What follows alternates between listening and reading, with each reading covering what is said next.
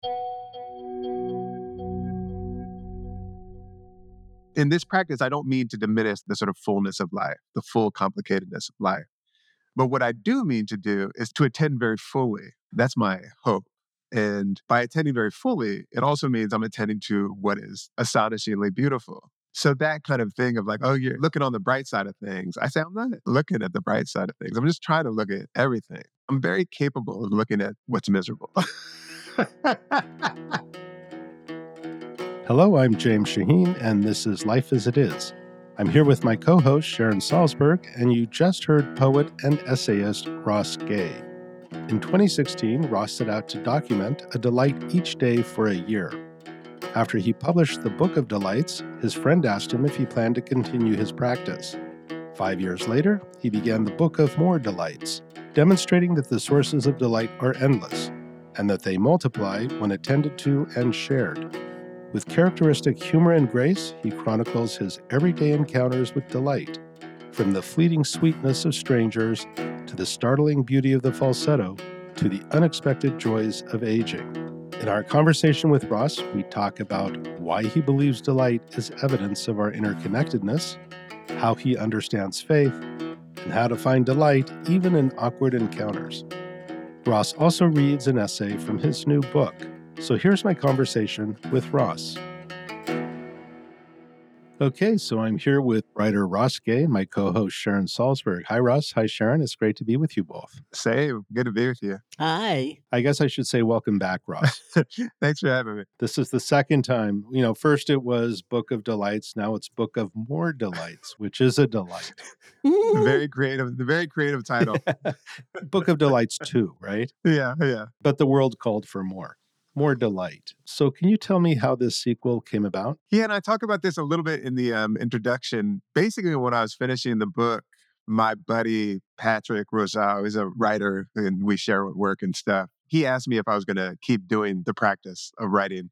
For people who don't know, the premise of the book or the way the book works is that every day for a year, I write a short essay about something that delights me. And when I finished the first one in 2017, my buddy asked me if I was going to keep doing it. And I had other stuff to get to, but it did make me think, oh, maybe I'll do it every X number of years. So I decided 5 years, and that's kind of how it came to be. So is this going to be a lifelong practice as far as you can tell? It might be. Yeah, it might be. We'll see. But it's pleasant. In a way for me, I like to write essays. And it's a neat frame for me to just be able to put a little bracket around things and to write essays. It feels like I get around to thinking about what I need to think about one way or another. Well, I'm all for getting these every 5 years, so thank you. Oh, good.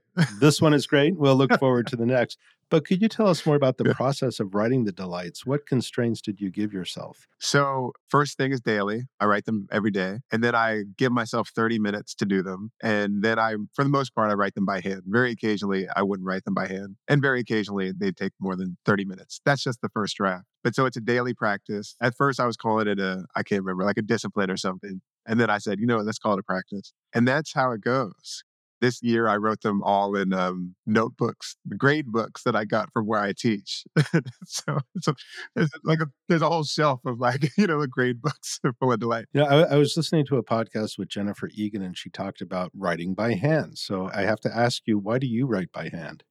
Until I had written the delights, I'd mostly written by hand. So that was familiar to me anyway. But as I was doing it, I did realize there's a kind of thinking that happens by hand that doesn't happen on the computer. And a big part of that thinking is that I'm not deleting big parts of my thinking. So I'm able to track the way that my thinking arrives where it does. And that to me is very interesting to sort of see how we got to where we got. And so when I'm doing it by hand, I think I'm more inclined to actually leave some of the remnants of that, some of the trail of how I got to where I arrive at.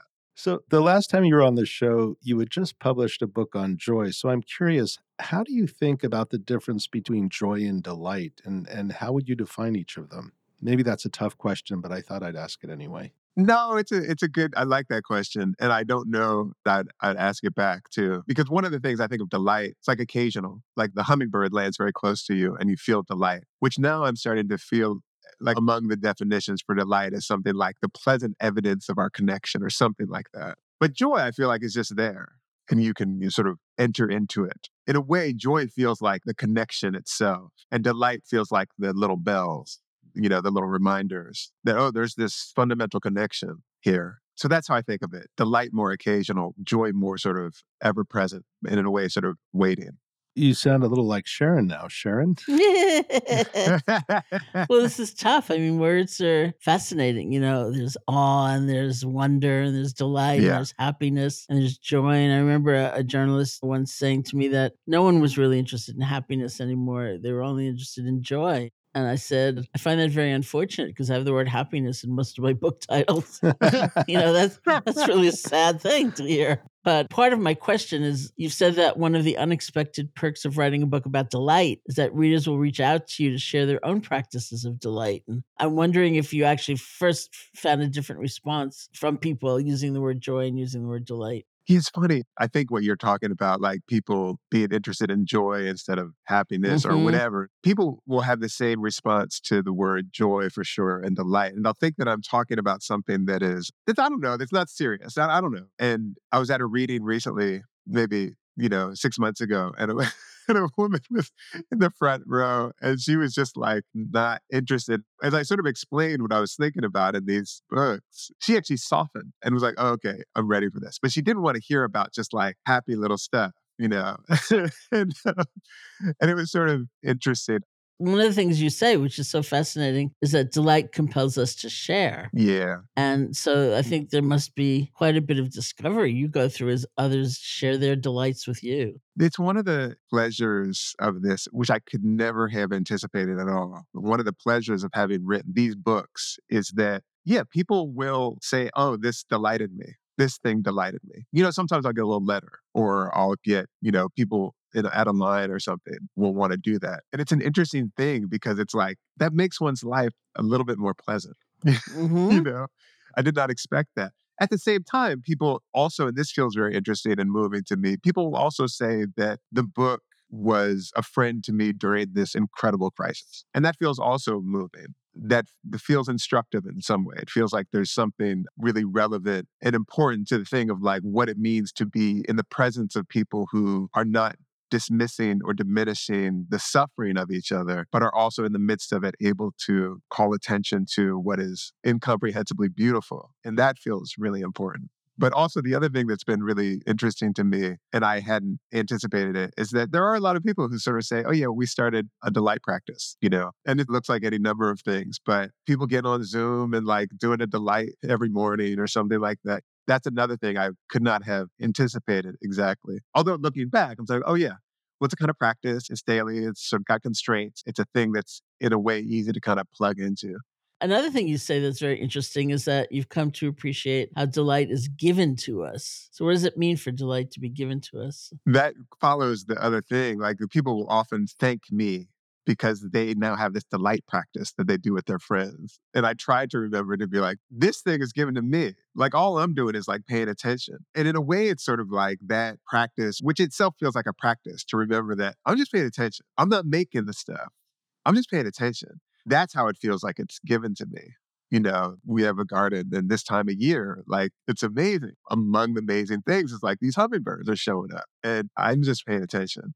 I'm just noting it. So in that way, it feels like it's given to me and for whomever this book is useful. And for those who feel like I'm giving it to them, I'm like, yeah, we're all giving it to each other. And that feels like there's a kind of bounty, which feels nice. Well, in Buddhist traditions, one of the sublime states is mudita, or sympathetic joy, or appreciative joy, it's sometimes called, which is really Yes, joy in the happiness of others. totally. Instead of falling sway to so much envy or jealousy, it's really actually taking delight in the happiness of others. Yeah.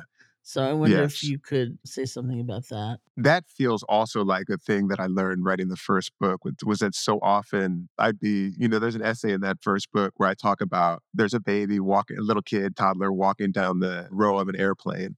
And the adults couldn't not freak out. They were just so excited by this Mhm. baby. And I was in the midst of reading this book about something horrible. Mhm. And eventually I had to kind of put it down to, enjoy all of the enjoyment that I was in the midst of. And it was like this kind of wonderful, pure enjoyment. And I do feel like that's a thing that I started to learn that so much of my delight was actually delighting at the delight of other people in the way that we do when we let ourselves. It feels like it's kind of built in. And it feels nice to sort of be practicing that built-in thing. You mentioned paying attention. I'm just paying attention. And I loved it when you wrote, you're not being optimistic, you're just paying attention. Yeah. So do you think delight has shaped or even restructured how you pay attention? Absolutely. Yeah, for sure. Because there's all these things that I feel like just by doing this practice, I've kind of, one, gathered a kind of reservoir of things that now I know, oh, that's happening. That delights me. As opposed to it's just happening. I feel like it is this thing that I'm sort of like, oh, yeah, that's another thing that I love, actually, something like that. That's one of the things that I found myself arguing a little bit with the delights as a kind of optimistic practice. In part because I'm sort of like, one is that in this practice, I don't mean to diminish, like I said, the sort of fullness of life, the full complicatedness of life. But what I do mean to do is to attend very fully. That's my hope. And by attending very fully, it also means I'm attending to what is astonishingly beautiful. So that kind of thing of like, oh, you're looking on the bright side of things. I say, I'm not looking at the bright side of things. I'm just trying to look at everything. Mm-hmm. I'm trying to look at everything. I'm very capable of looking at what's miserable. Right. Well, that's kind of a default. I mean, we need Yeah, we need that's a not little bit hard. of delight. Yeah, that's not hard. Right.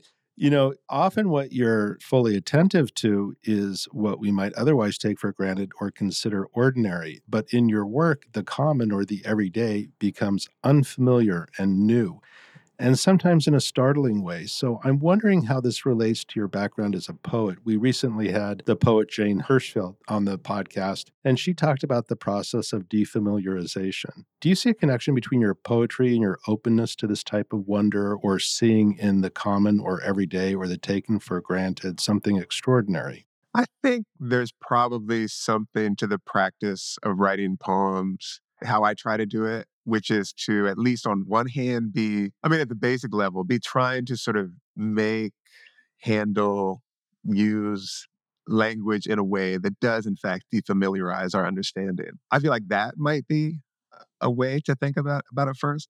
But the other thing that I think about with poems is that it is, again, for me, the way I try to write poems is to kind of pay attention to something with a kind of precision or a kind of accuracy or a kind of like intensity that does make whatever the thing is transform in the process of my observation. Like, I'm not trying to transform anything. I'm trying to pay very close attention to something.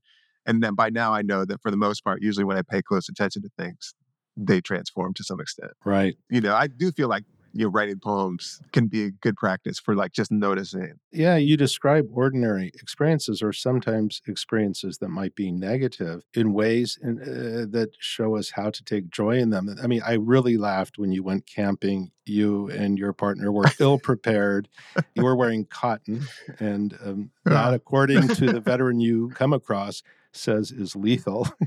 Cotton is lethal. who knew? And she's basically berating you for being so ill prepared. And rather than taking offense, you see the humor and sort of the joy in that situation too. So I really appreciated that.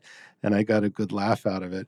You say that wonder is an experience where the world is made to you anew. Can you say more about what delight has taught you about being perpetually wonderstruck, even in the face of these situations that might otherwise be difficult? Like, I have to go back to the camping one, and that was so funny. It was funny. I think maybe one of the things about this practice, it's funny, the way you raise it makes me think differently, is that it might be the case that there's always, like, I'm trying to think about the way that a practice sort of grounds something and it orients something and maybe it sort of has guardrails on it in a certain kind of way. Like, I know some about it. But it might be the case that if while I'm doing this practice, I'm wondering every day, kind of alert in a certain kind of way to what's going to delight me. It's starting with a question, I wonder, I wonder what's going to delight me. And I wonder too, saying that word a lot, if that experience of not knowing what's going to delight you sort of prepares the ground of like not knowing. The vocation for the year is to like not know. Maybe there's a first knowing, which is like something's probably going to delight me. But the not knowing is like, I don't know what it is. So the delight, in a way, it feels like that practice of just being not sure feels to some extent, or maybe to a large extent, connected to wonder, which to me feels like a kind of fundamental unknowing. What do you think? What do I think? I think that that's an excellent way to go about it, because if I already know, nothing's going to be new, nothing's going to inspire wonder. I mean, this is the second time we've had you on, and I think you've become unwittingly more Buddhist. More Buddhist than me Opening like or Sharon. That's not fair, but yeah, it's just very interesting. Not knowing is something that comes up a lot in Buddhism. It's like beginner's mind, more or less. But I was really amazed. I thought if somebody berated me like that on a camping trail, I don't know if I would have taken joy in it. But you're really good at this, you know. it took some praise. It took some. I acknowledge that I'm like, man, she was really going after me. Well, that's there too. That's there too. But all of it is a joy, Yeah, you know.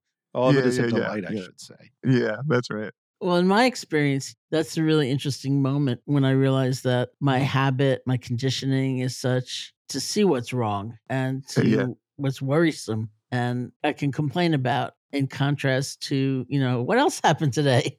Like yeah, anything yeah. good and to realize that it's like a rut, it's a habit and moving out of it takes not force or violence, but intentionality. It's Uh, like what else mhm. happened today? Yeah, Or where is the good in this? And people think that's hypocritical or stupid, like you're just kind of walking around with a smile on your face, not really feeling anything, but it's not true. It opens us to parts of life, of our truth that we're not hanging out with a lot, It's kind of yeah, yeah, unfamiliar and there's something whole about that and fulfilling. And you also write very beautifully that one of the purposes of the beautiful is to bring us to wordlessness and grant us silence, which is another way of not knowing. yeah, yeah. And I'm wondering how you view the connection between beauty and silence. One thing I want to say about what you were saying too is that acknowledgement of like the and Mhm. what else today. It also feels like that. Again, I wonder about that as an opening question, as opposed to a closing question. Like the question of like, what do we love? Mhm. What do I love? As opposed to all of which is also important. What is coming for me? But like, what do we love in common? Or what was beautiful or what was given to you? Those things feel to me really like sort of opening questions that sort of bring us closer to one another, help us to acknowledge our connection to one another, which to me then sort of further inclines us to make those things possible for one another. They grow the thing that they witnessed. It feels to me in some way. But beauty and silence, that's such a good question. That essay that you're mentioning, it's an essay about the mostly 80s pop group DeBarge, but I'm talking about the falsetto and that the falsetto sometimes is beautiful enough that it can kind of stun us into silence. It might come back to the same thing that silence is evidence of wonder. It's evidence of the unknown. And sometimes the beautiful, what is sort of startlingly beautiful, part of what makes it startlingly beautiful is that we can't conceptualize it or we can't wrap our minds around it. And so we get to just be silence in the face of it. I wonder if it's that. Well, so much of the book centers on the physicality of delight, and I'm wondering, how does delight feel in your body, and what about joy? Is it different? That's also a good way to sort of like what of taxonomizing, delight and joy. I do feel like joy is like I'm more inclined to weep in joy.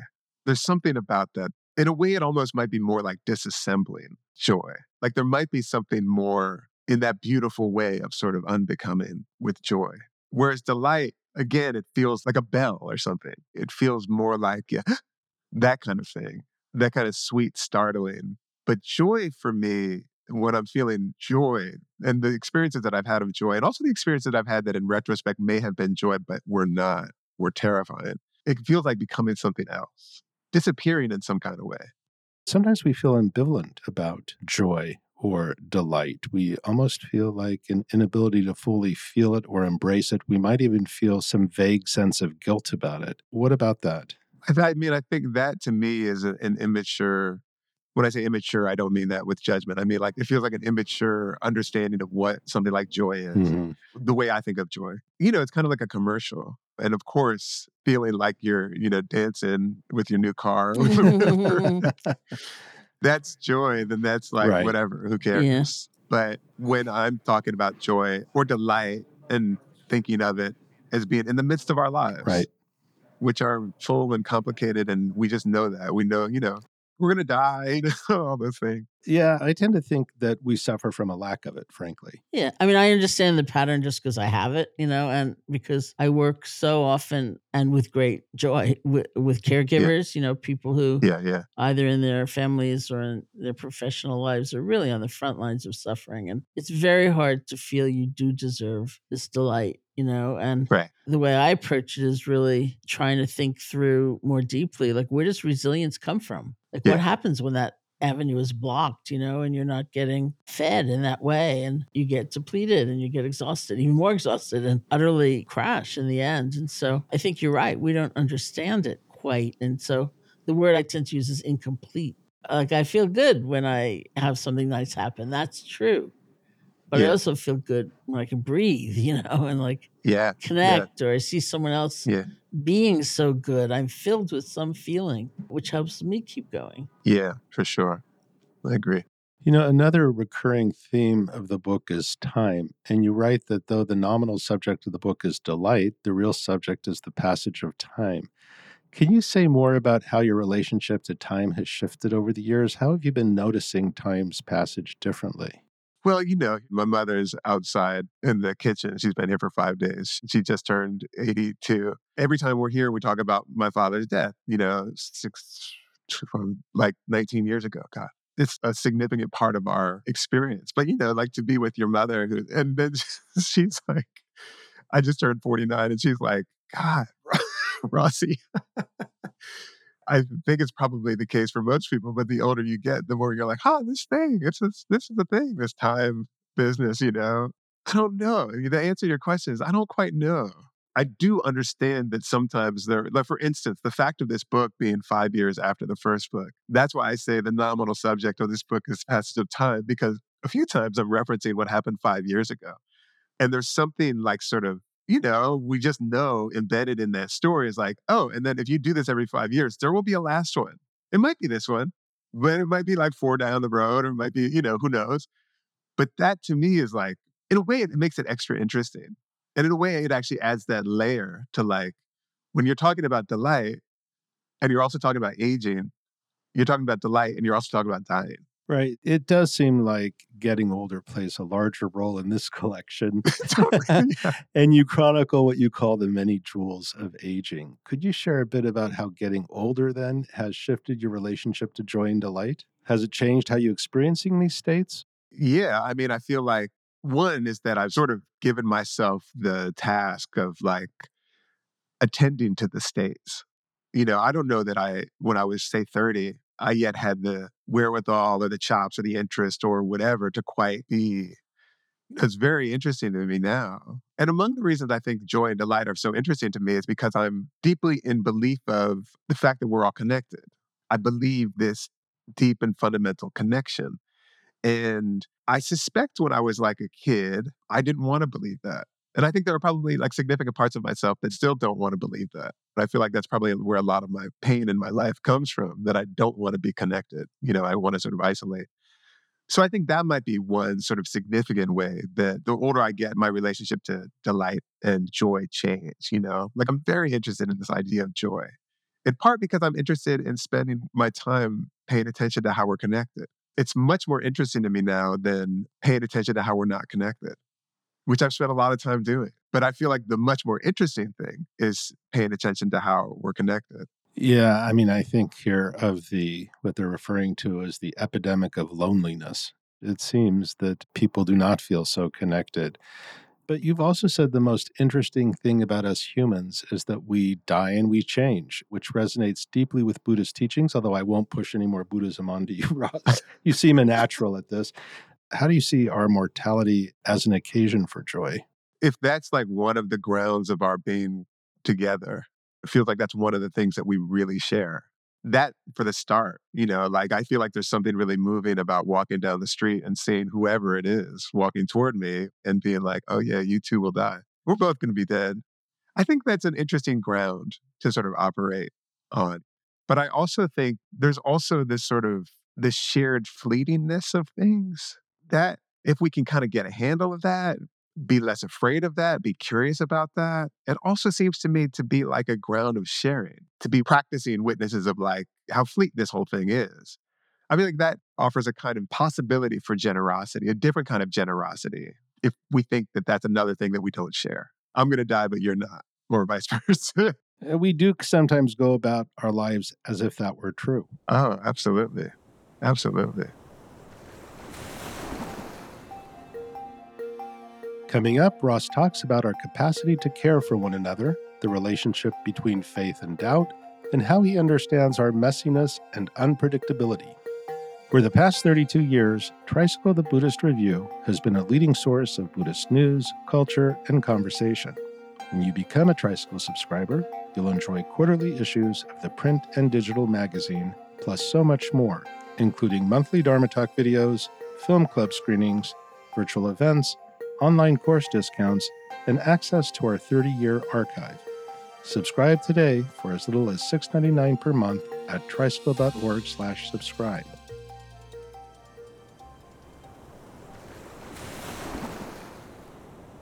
Now let's get back to our conversation with Ross Gay. You also write about how delight can occasion and be occasioned by faith in each other and our capacity for, these are such great words, mutual, radiant, unpredictable, sloppy, mycelial, transgressive care. Could you say more about how you understand faith? That feels like a lesson for me regularly. And maybe this is part of the practice of this delight thing. It's interesting. In the first book, I had this essay where I can't remember what I call it, but where I'd been like writing a bunch of ideas for delights, that just ideas. And eventually I had to get rid of them because that wasn't the practice. The practice was to have a delight every day.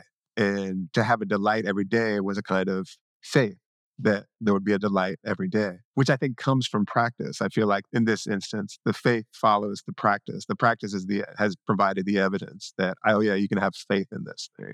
So maybe that's how I would say that faith and delight or faith and joy sort of arrive together, or how they have a connection to one another. It feels very much that there's another one in this book. I can't remember which one it is, but where I sort of the evidence. Oh yeah, I'm talking. I'm talking about my friend Kate's cat. She got lost and whatever. And in the essay, I sort of reveal that every time I see a little sign on a telephone pole that says "lost cat," I'm like, oh man, that's a bummer. You're never gonna see your cat again. Mm-mm. And in a way, I'm sort of like, oh yeah, I have a kind of faith, and my faith in that universe compels me to contribute to that universe, which is to say that when I see, oh, bummer, I'm not looking around for anyone's cat. Yeah, yeah, Nor yeah. am I like, if my friend's cat gets lost, I'm not like helping him out, Right. and I've been an asshole. I say in there, I've been an asshole on account of that. Mm-hmm. My friend Kate, on the other hand, has faith in this other kind of, cat rescuing universe. And she made signs and her cat got back to her. She did get back Uh, to her. All right. yeah, totally. Totally. Yeah. And in a way, the other thing that kind of comes from that is that because it's a beautiful story, actually, her cat got lost. She put up signs. She goes to the place where her cat got lost, which is behind like a strip mall and kind of like a murky, swampy area. And she goes out there at dawn at one day, shortly after the cat gets lost. And there are people out there calling her cat's name. That's a kind of faith that she gave me. But it was, it was just sort of like, in a way, you kind of need, I don't know, I needed to sort of have a reason to sort of have that faith. Like in a way, the thing that I'm thinking about in that essay, I sort of say, often these things are given to you by other people. Someone has to teach you. Oh, no, no, no. People actually, like when you put signs up, people like kind of try to take care of you. Mm-hmm. Interesting. And I wrote a book called Faith. Yeah. So Yeah. it's a topic I'm very, very interested in. And one of the reasons I wrote it, I realized later looking back, was that I have a kind of passion for redeeming words, words that used to maybe be useful for us in our lives or uplifting or opening in some way. And then through association and the different ways they get used, they get maybe a very negative connotation. And certainly that was the case when I was writing Faith. People would say to me, why are you doing that? My friends. And clearly for them, there was an association between faith and being silenced and not being able to ask questions. And you're using it really in an opposite kind of way, Right. bringing us to not knowing and a Yeah, kind of totally. opening. And it's very, very different. Yeah, I had a friend once, I remember, it was kind of blew my mind when we were kids. We were like in college or something. And he said, faith doesn't exist without doubt, Uh-huh. something like that. And I remember that was such a beautiful, for me, observation. Like, oh yeah, there's some degree of suspension. And also questioning and opening, it's like, and you could Yeah, say, like when I was writing the book, I had a freelance editor and she said, "What's the opposite of faith? Isn't it doubt?" And I said, "Well, no, not from the Buddhist perspective, because right. the right kind of doubt, which is a sincere questioning, not being cynical. We can sort of be full of doubt, which is really just a mask for fear. Like, I don't know if I can do it, so I'll pretend it's not worth doing, Yeah, yeah, yeah, yeah, But yeah. when it's right kind of questioning and not knowing and insisting on seeing the truth for yourself, it only enhances faith. And then she said to me, "Well, if it's not doubt, what is the opposite of faith?" And I had, as usual, one of those experiences where I just heard this word come out of my mouth, and that word was despair. Yeah, yeah, Because yeah. if faith is that which also connects us maybe to our inner strengths, to a bigger picture of life, to a sense of maybe the cat will come back. Mm-hmm, I don't mm-hmm. know that it will. It's not that kind of faith, but Yeah, maybe, maybe. And so the opposite of connection is the severing of connection, which is despair. yeah. That's right. And it comes back also to the second part of the question earlier about change, Mhm, mhm. that nothing is going to change, even in our relationships or like that each other, in addition to just being sad. That is a despair is a good way. Yeah. It's just like, no, this is never going to change. I'm also curious how you understand our messiness and unpredictability, which has come up a few times in this conversation. Yeah. That comes back to that change business. Like, I feel like another thing that age has something to do, I think, getting older, our messiness and unpredictability, I feel like that's a thing that, one, I'm more sort of comfortable paying attention to in myself. Not totally comfortable, but more comfortable. But also there's a kind of like, that we are not one thing, you know, and that we are many things, in fact, and that we are many things in the process of becoming many more things. That to me, again, like the fact that we die, the fact that we change and we are not one thing is so interesting to me. And that feels to me again like this sort of a kind of faith. Yeah, a kind of faith that also inclines me to feel tender toward, when I can kind of hold that. Like, oh yeah, we're changing. We're changing. Like, I don't know what I'm going to be tomorrow or next week, but I also don't know what anyone else or anything else is going to be tomorrow or next week. That feels like, although again, it's a kind of groundlessness, it feels also like a kind of potential for, sweetness in a way. Like, oh, what are you going to be? Where are you going? Ross, in this book, you begin with your birthday, and I was reading it on Sharon's birthday, and I thought, I wonder what he wrote on my birthday. Oh. So I'm a little biased, but I really liked what you wrote on my birthday. You wrote a piece. Which is what day is It that? was What day is that? February 1st. It was my neighbor's face, Oh yeah. Oh, yeah. and I was wondering if you could read that for us. Yeah, let me find that. My neighbor's face. As I was walking home today, my neighbor pulled up next to me in his car, rolled his window down, and said, very gently, "Hey, Ross," while pointing at our car, which has a crumpled rear end and the back windshield busted out. It's a mess. He looked alarmed, worried, and concerned, which explains his tone of voice, solemn, soft, pointing from the seat of his car to ours. This dude with whom I suspect I perhaps do not share some values. How long can I abide in myself the infantile, arrogant notion that I would know anything about anyone's values without asking them what they value, myself included? I mean to say, I bet I didn't vote like my neighbor in 2020. Maybe there was a sign or a sticker, which, if we're being real, might not actually have all that much to do with values, or political parties, and perhaps more explicitly, the heads of those parties do not have values. They have donors, they have shareholders, and they have promises, both parties, which more and more seem like one party, that they have no intention to keep. Oh, I guess I stand corrected. Those are values. But for values I would like to share with my neighbor, I aspire to share with my neighbor, along with knowing his name, which is sort of step one in being a good neighbor, which places me at step 0, trailing him on that front. Let me simply report what he said to me, softly, just as I hope I also would do if I saw my neighbor's car crunched up, making my face as loving and tender as I could. just in case of the worst, as he did, looking over at the wreckage, pointing, "Is she okay?" He didn't mean the car. That would be a difference of values. He meant the most often driver of the car, Stephanie. We then had a nice laugh about it once it was established all was okay. It was Stephanie's very rubbery 27-year-old son driving, and he was okay, as was the driver of the truck who rear-ended him. My neighbor exhaled loudly, shaking his head, and said, "Phew, look bad." Then he lauded the Honda, patting the door of the one he was driving, which, though I'd seen him driving it at least 1 million times, if you were to have asked me earlier, I would have told you, with great conviction, that he drives a Chevy or a Ford. And after we were together praising the Honda, me mainly about mileage and how long they seemed to run, he said something technical about axles or carburetors or WD-40 or something, and I pretended I understood and nodded and laughed and thanked him for checking on us. That's really wonderful. One of the reasons I picked it, aside from the fact that it was written on my birthday, one of the reasons I picked it is that we live in such polarizing times, and these spontaneous expressions of concern seem to affirm our capacity to care for each other, to feel connected, as you say, despite the fact that so much in the culture works against that. So that was really lovely.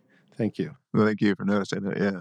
Before we close, I'm wondering what's been delighting you today? Like I said, my mom coming here, she hasn't been here for a few years, and to have her here, we have a pretty sweet garden, and we dug potatoes and made potatoes and green beans the other night, and just having kind of a slow, sweet time with my mother has been really, really, really delightful, really lovely.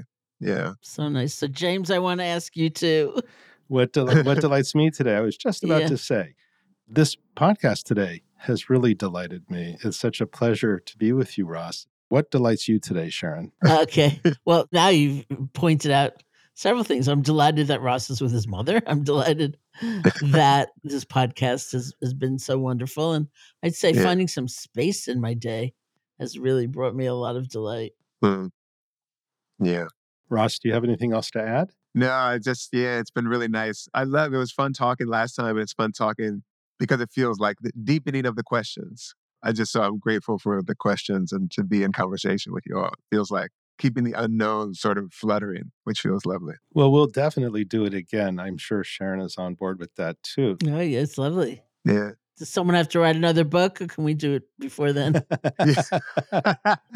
Yeah, we'll figure out a way. Okay. So, Ross, thanks so much for joining us. It's truly a delight for our listeners. Be sure to pick up a copy of the Book of More Delights, available now.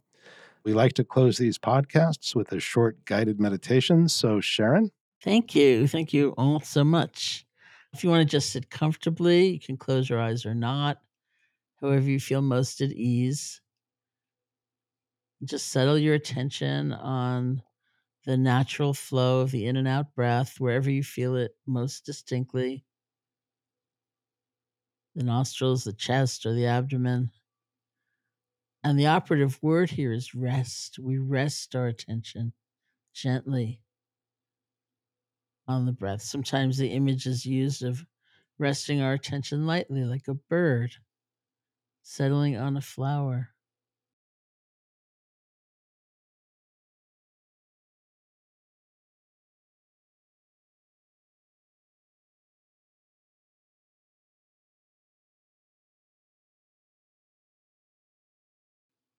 Is something so easeful out of recognizing that we're breathing anyway. All we need to do is feel it. Nothing extra, nothing strained. You don't have to get ready for even the very next breath. It's just this one.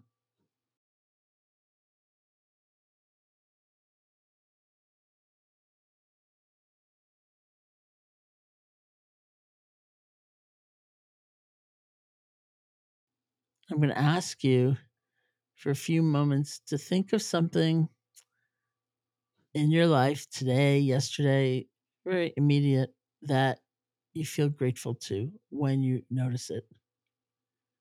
It may be something you overlook, it may be something seemingly small, and it may bring up all kinds of feelings like embarrassment or this is stupid or I've got to concentrate some more on the pain or my problems or whatever happens, it's fine. You can let all those feelings arise. But see what it's like when you stretch a little bit and you kind of point the flashlight of your attention onto that which has been good, something, just one thing.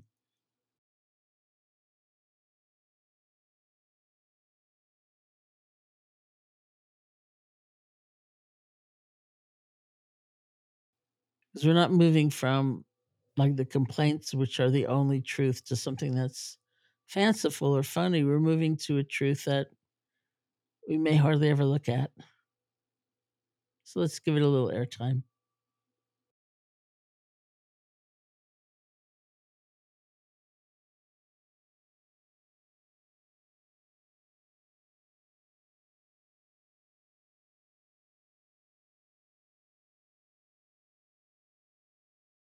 And you can bring your attention back to the feeling of the breath.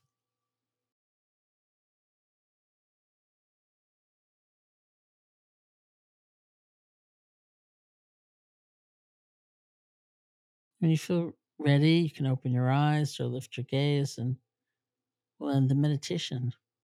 Thank you, Sharon. Thank you, Ross. Thank you. Thank you. We'll do this again. It's a lot of fun. Good. Yeah, for sure. Have a good one. It's good to see you all. You too. You've been listening to Life as It Is with Ross Gay. We'd love to hear your thoughts about the podcast, so write us at feedback@tricycle.org to let us know what you think. If you enjoyed this episode, please consider leaving a review on Apple Podcasts. To keep up with the show, you can follow Tricycle Talks wherever you listen to podcasts. Tricycle Talks and Life as It Is are produced by Sarah Fleming and the Podglomerate. I'm James Shaheen, Editor-in-Chief of Tricycle the Buddhist Review. Thanks for listening.